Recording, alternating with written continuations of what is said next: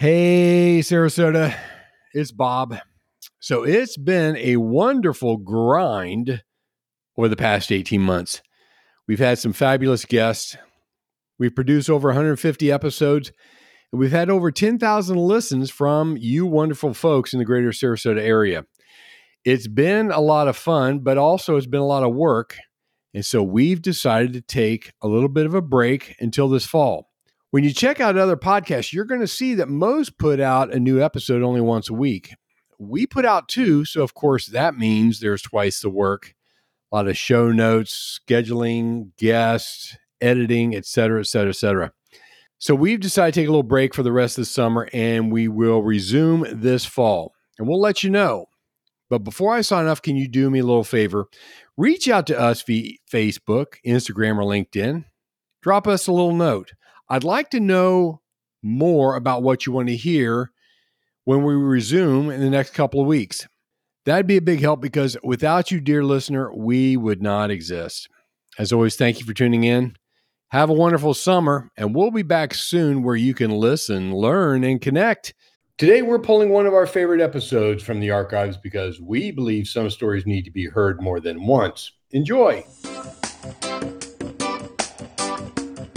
Business guru John Maxwell once said, "Everything rises and falls on leadership."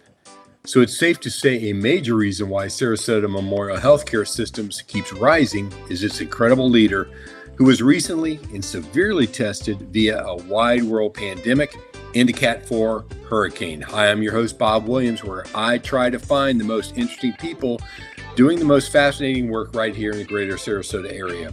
I started this podcast because I believe if you really want to understand the DNA of any community, then listening to each other's stories is an absolute must.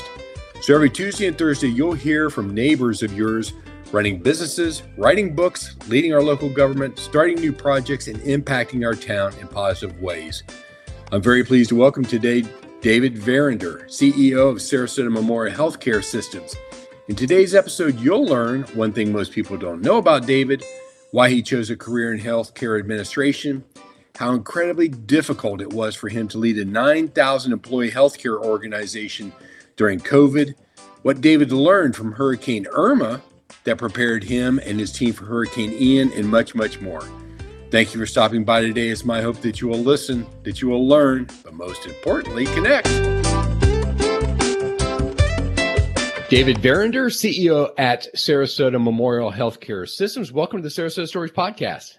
Thanks, Bob. It's great to be here today. I appreciate the opportunity.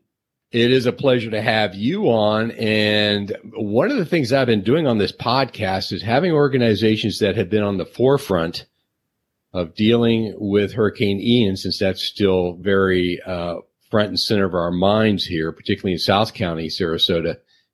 And if anybody's been on the front lines, it's been you all. And we want to get into that. And certainly we want to get into our all-time favorite topic, which is COVID-19. And I say that, with tongue in cheek, because I think we're getting sick of it, but I just couldn't let you go until we get into that. And we're going to talk about that in just a little bit for our listeners. But before we do that, I always love to start off with my favorite question, which is, what is one thing that most people don't know about David? Well, I'm not sure, Bob, what people wouldn't know about me. I think that I'm a fairly open book, but just real briefly, I came from Southern Louisiana is where I'm from. And maybe one of the things that people don't know about me is I was a big supporter of the Boy Scouts. I'm an Eagle Scout and currently serve on the board of Southwest Florida's Boy Scout Council.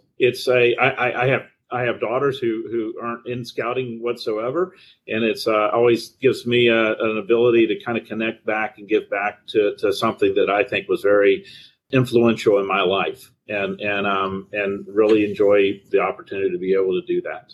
That's very cool. I never joined the Boy Scouts, but the folks that I have talked to over the years say the very same thing that you do. It was very influential in teaching them certain skills and attitudes that have really served them well throughout their career. So that's very cool. Well, so you have been in the healthcare administration industry for many years. You're from Louisiana, and then You have a very interesting career. You worked in California and Texas at different hospitals, and then you came to Sarasota. What was it, back in 2009? Is that correct?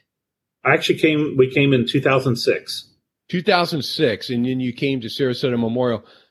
So tell us about what is it that appealed to you about healthcare administration?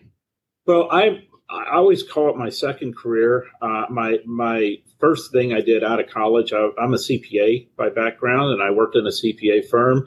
I kind of worked myself up in a smaller firm in southern Louisiana and Baton Rouge. I didn't set out originally to go into healthcare. It just kind of found me.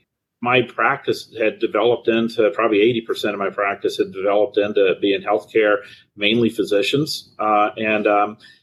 At one point, I had that moment in my career where I decided, do I want to do this for the rest of my life, or do I want to go in and work in the healthcare industry? And I had an opportunity to go be a CFO at one of my clients, which was a smaller hospital in Baton Rouge. And wow, it was life-changing for me. And I'm one of the lucky people in the world that I was able to find my passion. That's very cool. It's not an uncommon story. I have a good friend by the name of Jack Kidd. He's long retired from the banking industry, but he was a CPA in the Cincinnati area for a firm there. And he started working for some of the banks. And the next thing you know, he and a group ended up buying a bank, and then they did a roll up, and then they took it to the NASDAQ. And so he was very, very successful at that. So then from a CPA's perspective, how is the healthcare different from maybe some of the other clients that you worked on? What are the nuances, and how are the numbers different? Well, numbers are numbers, and you have a balance sheet and have a P&L and all that type of thing. But the underlying business is very unique. You have a lot of different constituents. You have obviously you work with nurses and doctors and radiation techs and all kinds of. It's like a small city here. But in addition to that, you serve a community, and so the community and what their needs are is very much part of your DNA and what you end up having to do. What I learned over many years is that's as important, if not as important, if not more important, than the entire running of a healthcare system. But you also end up having a statewide and a national-wide presence in how and what you do, and what goes on in other parts of the country or other parts of the state have a direct impact on what happens to you here as well. So there's a lot of competing interests that go into running a successful healthcare system. That's interesting. Talk about some of the regional and national, collaborations, or how you guys share in the industry, because, there's records, people travel, for patients, but there's also administrative stuff that you all share. So give us a kind of a broader perspective of the footprint that you guys have to lay with some of the other hospitals in the region. So what does that look like? If you look at it from a region standpoint, we really have two organizations that kind of run statewide advocacy. And one would be the Florida Hospital Association, and the other would be the Safety Net Hospital Association. We're members of both. I've been on the boards of both, and I've been the chair of the Safety Net Hospital Association for a number of years.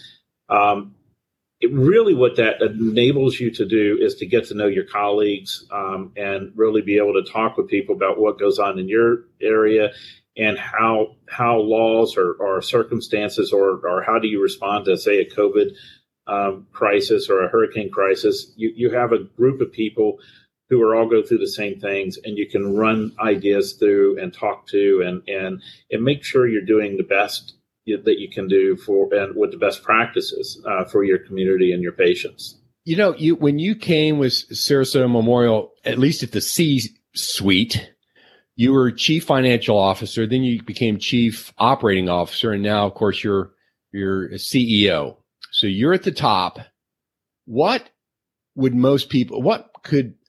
it that most people could not know unless they're in your seat, and how you kind of view things from your perspective? And the reason I ask that question is my father was a successful businessman over a 1,200 organization manufacturing firm. And he said the day that he became CEO, he said, you looked at things differently then. What was it like for you? Well, yeah, I think that's actually very well put. And you don't really know that until that day when you get offered that job. I will tell you, I remember it very well. As CFO and COO, I always did the best I could, and my boss at the time was a lady named Gwen McKenzie, who's a great person, and but I always knew, whatever ideas I had or suggestions I had or whatever else, she always had the final say over what was going on. And so somewhat of that is a safety net, right? You don't have to be the guy who's got the final say.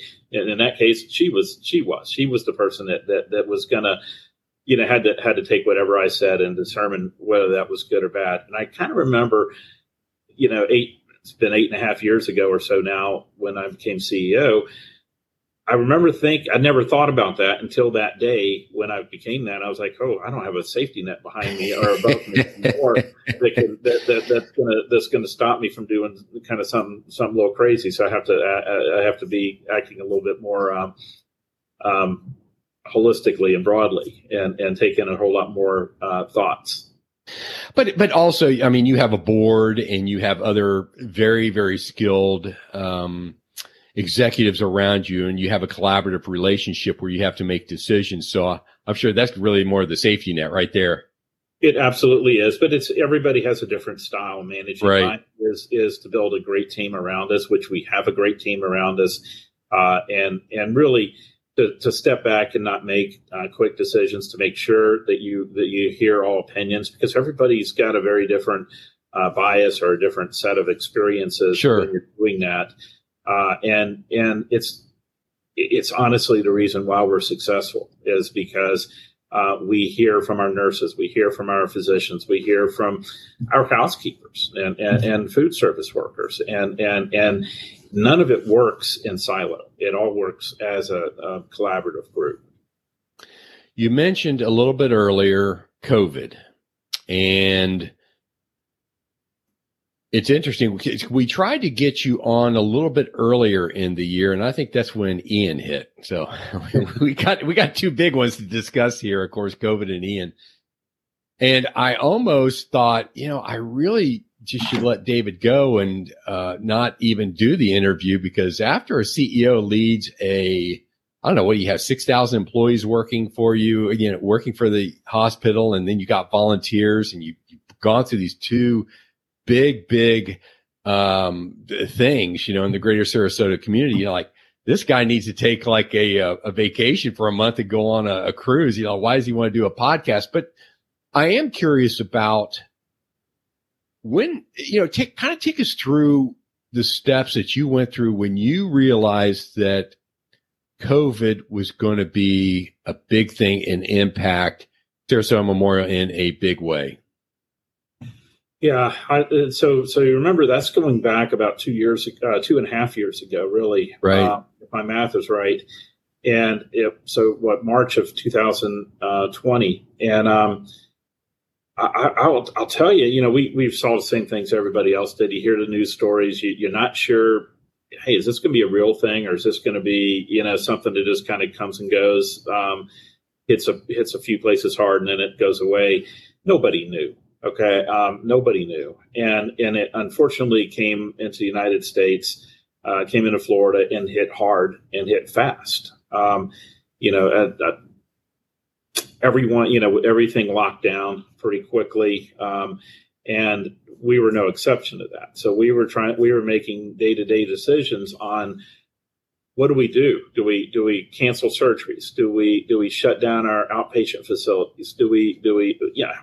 How do we respond to this? There's no roadmap for it. And so you're part of it. You're listening to government officials, whether that's state government or federal government. You're listening to your colleagues, what's going on in the other large hospitals around the state and around the country. I made a lot of friends during that, quite honestly, with people that I ended up talking to multiple times a week from all over the country that I had never even met before, or really even knew their names, if you will. But some of them were CEOs from very large systems in New York, because if you remember, New York was going through Terrible. They got hit really hard, right? And so I befriended this one gentleman who was the CEO in New York, in the city, and he was telling me everything that they were going through. So we were trying to take their experiences and say, hey, what if that happens here, and how would we deal with that? We had our infectious control doctor, Dr. Gordillo, stepped up in a huge way and led this really, this whole community owes him a debt of gratitude for everything he did. Dr. Fiorica, who is our chief medical officer, stepped up in a big way, and a lot of other people. I hate to start calling out names because there's too you forget many, one. Yeah, right. There's too many to call out. Right. But they really, all those people got up and led this organization, led this city through a pretty, I say city, this community through a very tough time. There was no roadmap for what COVID would do. There was no science as far as we have not seen this disease before. Right. So right. A lot of people making a lot of assumptions and a lot of guesswork out there that acted like they knew what was going to happen, but they really had no idea. If you remember, there was a lot of them, it's going to be like the flu and it's just going to die out over the summer. Well, that didn't happen. Okay. No, it did not. And so we kept dealing with facts as we knew them at any given time and adjusting. But I got to tell you, COVID was, the gift that just kept giving. I mean, it just kept throwing curveballs at you left and right. We get down. I remember one point, I don't remember the dates exactly, but I remember over the summer, after we had to shut down, it looked like everything was coming around. It was going to be okay. And then all of a sudden, the Delta variant comes in. And holy cow, I mean, we didn't expect that. I mean, we didn't know to expect that. And we thought we might be through this. And then all of a sudden, it's even worse. And then Delta goes down. It's like, we didn't ever want to put the mission accomplished sign behind us, but, the like on the aircraft carrier, but we kept saying, okay, now what do we do? How do we change the rules? How do we change what we're doing? And then another curveball would come. Omicron would come at you. So I'm never going to say mission accomplished because I think that would just be setting ourselves up. But, right now, pretty manageable. And we've relaxed our masking. We've relaxed different things. As we've done for 2.5 years, we've gone back and forth on this. But anyway, I know that's a very long answer. No. I mean, because obviously, as just a resident myself who lives here and who's been Sarasota Memorial for, whatever it was, cold or cough or whatever it was. And I actually was there for an operation, a couple of years ago. We want to know, what does that look like? Because as you say, there was no roadmap, unless you were alive during the Spanish flu, because that was the last time where you just had this massive, massive pandemic that impacted, really millions of people. But I'll tell you, one of the things I'm curious about, what happens because my understanding is that the CDC, for example, was of course front and center on everything. My understanding is they do not have they're really an advisory organization. And so they come out and they advise hospitals. What did that look like as far as your relationship with them, and maybe some insights as some of the other CEOs of these other hospitals? What did that look like in working with the CDC, or taking their information and then going with it? Well, the way that kind of works is you'd get CDC guidance, okay, but you'd also get guidance from other organizations, and you'd see experiences, and the people that would really deal with that, it's not me, it's not the accountant, right? It's our medical staff, okay. So we would have, and Dr. Gordillo and Dr. Fiorica really would lead that medical staff at that point in time. And we probably had a group of 24 physicians that would get together and look at the data, make recommendations about what we should do, how should we do it, and filter it up through administration. Administration would compare that notes with other big organizations, whether it was out of New York or Tampa General, up in, obviously in Tampa, or Miami Jackson down in Miami. And we would kind of compare and see how would those recommendations look compared to those. And I mean, generally speaking, that's how we would implement policy and implement what was going on in the organization. I would say that if you took the major hospitals in the state of Florida, so Shands out of Gainesville, or Baycare out of Tampa General, Orlando Regional, Advent, you name it, our policies and procedures and what was going on here mirrored those very, very, very closely because their processes were the same. Doctors have to do their job, and a lot of times they, of course, will remove the emotional aspect of what they're dealing with, because if they don't do their job well. You, of course, are head of the 6,000 employee hospital that's dealing with this major pandemic. How did it impact you? So, well, first off, Bob, we're about 9,000 employees. Oh, okay. I'm behind by a third. Okay. Well, it's a moving number. So, Right. But that's just want to make sure you had that number right. The impact was one, you have the patient, okay, and what's going on with the patient. Then you also have the patient's family, who's also going to be scared about what's going on. They read everything that's happening. They, a lot of unknown, and a lot of misinformation too. A tremendous amount of misinformation, which is unfortunate. I'm sure it's very frustrating for you and the doctors. It's very frustrating. Yeah. But remember that this was a disease that nobody knew about, or you didn't know about it in January 2020. Okay, so the federal government, the state governments really to somewhat extent, and science is progressing, coming up with treatments and trying to understand how to treat this and everything else. So this is evolving science in a real world going on. So the way you treat COVID, a year after, in 2021 is different than how you would have treated in 2020, because you've got more evidence and science-based results. And it's like any virus, it morphs, correct? It morphs. So you're learning about it. It's morph, so it's a race. So I think that people in today's society believe that a disease comes out and there's a cure, a week later, right? And that you would know how to treat that. But truthfully, you're always going through that. You're always learning, and we know more about it today than we knew 2.5 years ago.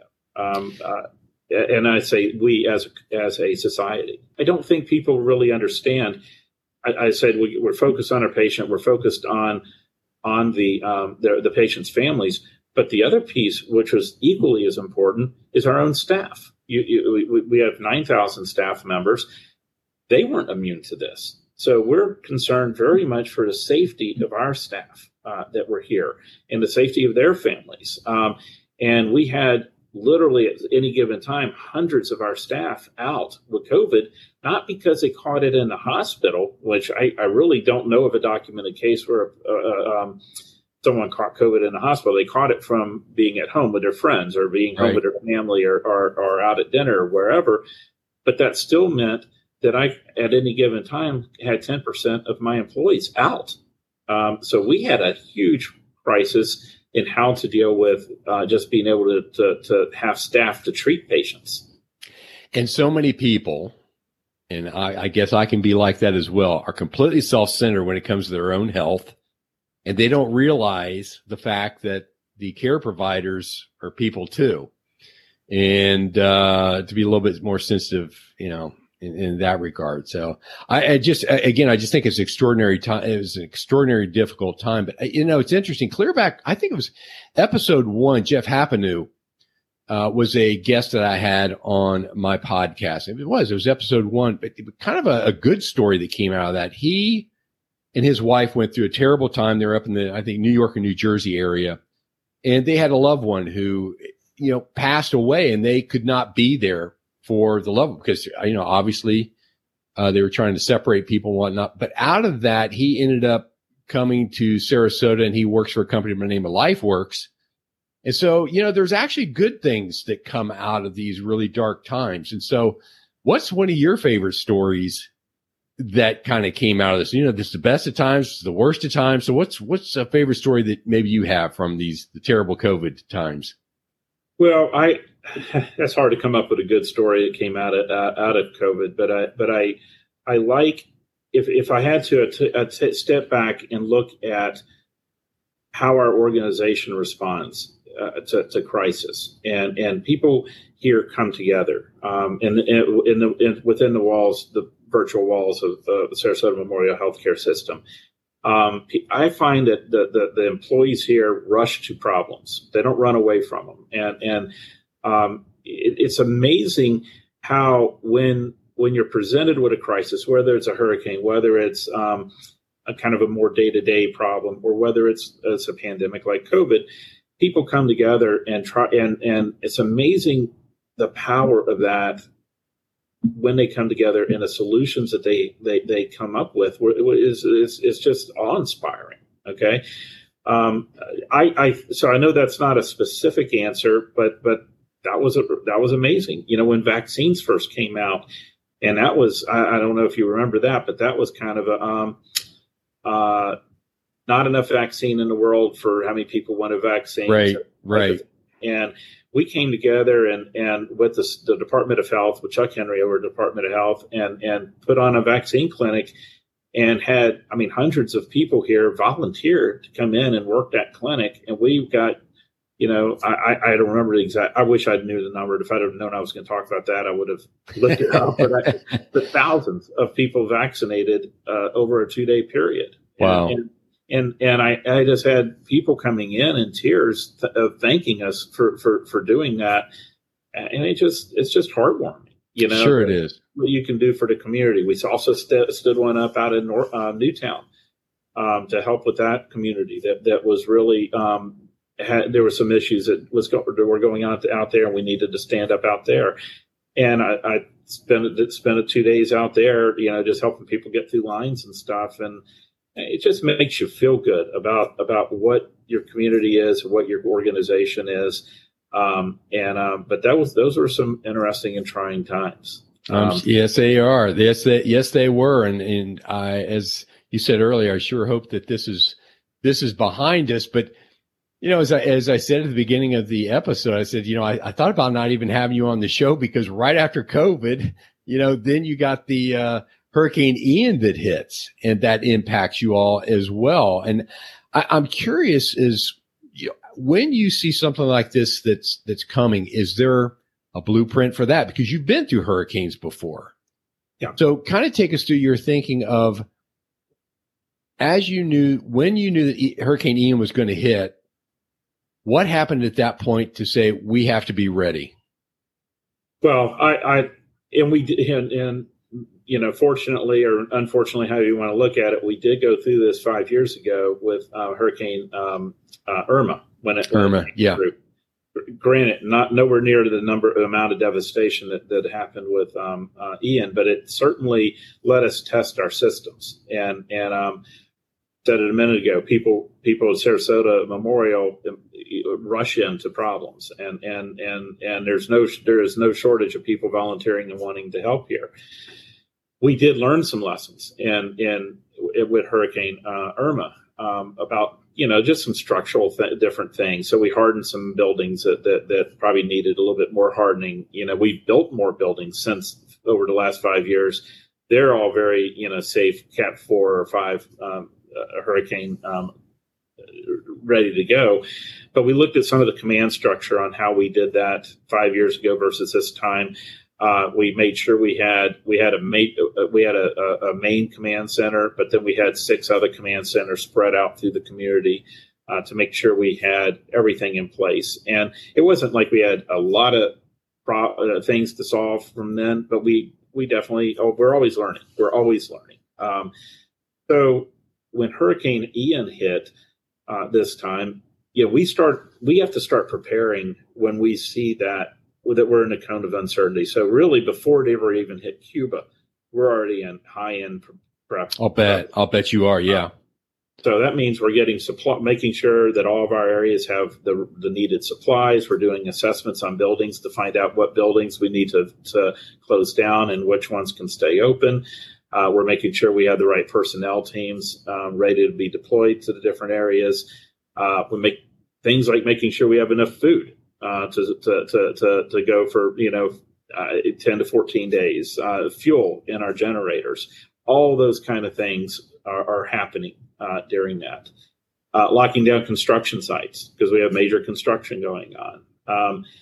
And you're hoping you're just doing all that with a whole lot of, it never hits, but sometimes it doesn't. Sometimes, unfortunately, it does. If you remember that storm, we didn't know where it was going to go. They were predicting all the way up to the Panhandle. And then at one point, it looked like it was going to hit in the neck, the crook of Florida. And it kind of moved down, and everything was going to be about Tampa, and it was going to go right up in the Tampa Bay. It was all over the place. And I'm going to interject here. It's Yep. funny because I actually live in the Osprey area, and so I'm about a quarter mile from the water. And so I'm thinking, okay, let's head east across 75. At least we'll mitigate any type of storm surge we have because there's a creek Right. that runs right up my neighborhood. So we go out. We have some good friends out there, and we stayed with them. And they lost power right away. Well, my house never did lose power. I've heard that story from others. Yeah. Nobody knew, Yeah. but I'll tell you what happened. Obviously, it hit Fort Myers, and it's awful what happened down in Lee County and Charlotte counties. Terrible. We're extremely fortunate up here. I mean, I personally had some damage on my house, but I got to tell you, it's not even worth talking about. You see everything else, but it was and we have operations as far south as Toledo Glade, so it's right on the Sarasota, Charlotte County border. And that took a heavy hit. I'll give you a real story from the storm. We're in the command Please. center. So we all live in our offices during this. So I have an air mattress in my office, and I think I lived in my office for 3 nights or more. Man. But everybody does. I mean, it's what we do. It's what we do. And so I'm up in the command center when the storm is coming in, and we're on the phone and talking with all of our various other command centers that are around the service area, getting live reports. And one thing people may not know is when EMS stops running when the winds hit 45 miles an hour for safety reasons. When you hit 45 miles an hour, you're locked in wherever you are. And that storm started turning south, and all of a sudden, I mean, it was like you said a minute ago, it was all over the board. It started turning south, coming into Charlotte and Lee counties, and it became very obvious that southern Sarasota County was going to get hit pretty hard. And we had a team of about 65 people. They're team members. They were some family members and patients that were down in our Northport ER, which is the Toledo Blade. And we were up in the command center and said, look, this looks like it's going to get real dicey. The winds, it's a Cat 3 rated hurricane building. And we weren't sure what was going to go on there. And we had to make a quick decision. Do we evacuate that building or not? But the decision became, if we evacuate that building, where do those people go? It's safer than that. And we just didn't think we could safely do that. So we gave the order to stand down, to hunker down into that. Well, it got pretty dicey there. It lost part of the roof. About 80% of that building became compromised. Oh, man. The team held together. I am 100% sure they were scared. Our leader down there, a gentleman named Frank Morgan, really led an amazing group of people. They evacuated the second floor, moved everybody to the first floor. I mean, he kept his head about him and made sure that everyone felt supported. In the middle of all this, we were having some people come in. I remember we had a patient come in that had been impaled with glass. And this is an ER, not a surgery center. So they're trying to take care of people as best they can in this compromised situation, stabilize them for when the storm passes and you can get them transferred. So a lot of hero stories that were out there. That one being pretty dramatic. Wow. Wow, that's incredible. Before we get off the topic of Hurricane Ian, I am curious though about critical infrastructure. I had a friend on a while ago. I think it was back in episode 2, Michael Kenyon, and he was talking about critical infrastructure that they lay for fiber optics, because you have systems that just have to stay up because you got patients that are relying upon that. So you have backup generators and I'm sure all that sort of stuff. So were any of your systems compromised during Hurricane Ian? Other than that one story you just shared? Well, certainly. We not in the Sarasota campus, and really even not in the Venice on our Venice Hospital campus, but definitely down in Northport. And we do lose like fiber optics and that type of thing. Now we have, and this is part of what we learned back in Hurricane Irma 5 years ago. What systems were we think we have redundant systems in everywhere. We learned back then that some of that didn't work as planned. So we had made those plans, we'd shored that up. So we really didn't lose anything that compromised patient care or our ability to treat patients. An example of that was 5 years ago, we learned that we lost the ability to read X-rays or imaging from radiology down at Northport because of severed communication lines and that type of thing. This time, we positioned assets down there, so we had a radiologist sitting in that site just for that reason.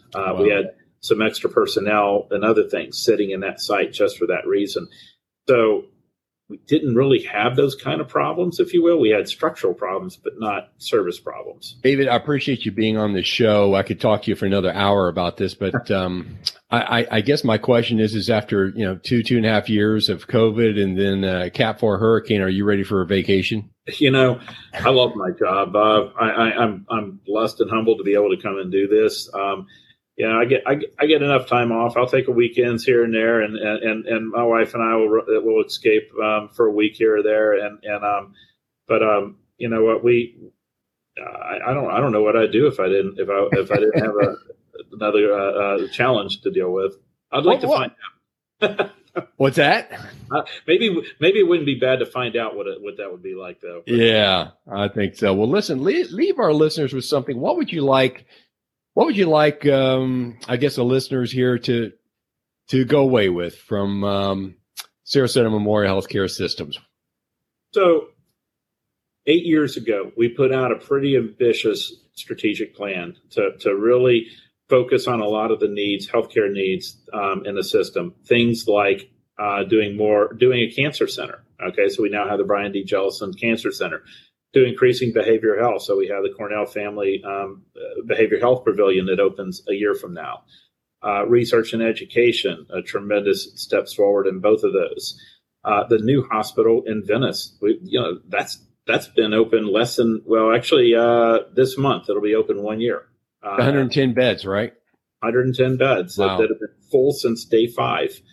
And you didn't even mention the curveball about how Venice Regional, the Shore Point Hospital on the island, shut down a month before COVID, and we were already dealing with that problem. And then all of a sudden, we got all the patients from Lee County and Charlotte. That just means I got to bring you back for another episode. Hey, I could talk forever. So more than you want to hear me talk. Yeah.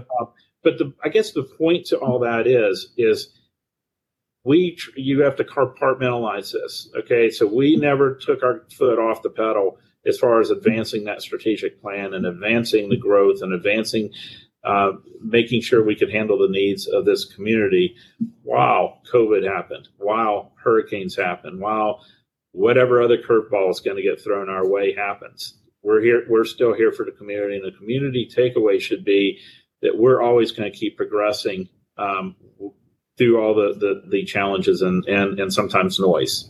Well, that's a great way to wrap this thing up. And to all my regular listeners, I appreciate you very much for tuning in. And David, I certainly appreciate you taking the time to be on the Sarasota Stories podcast.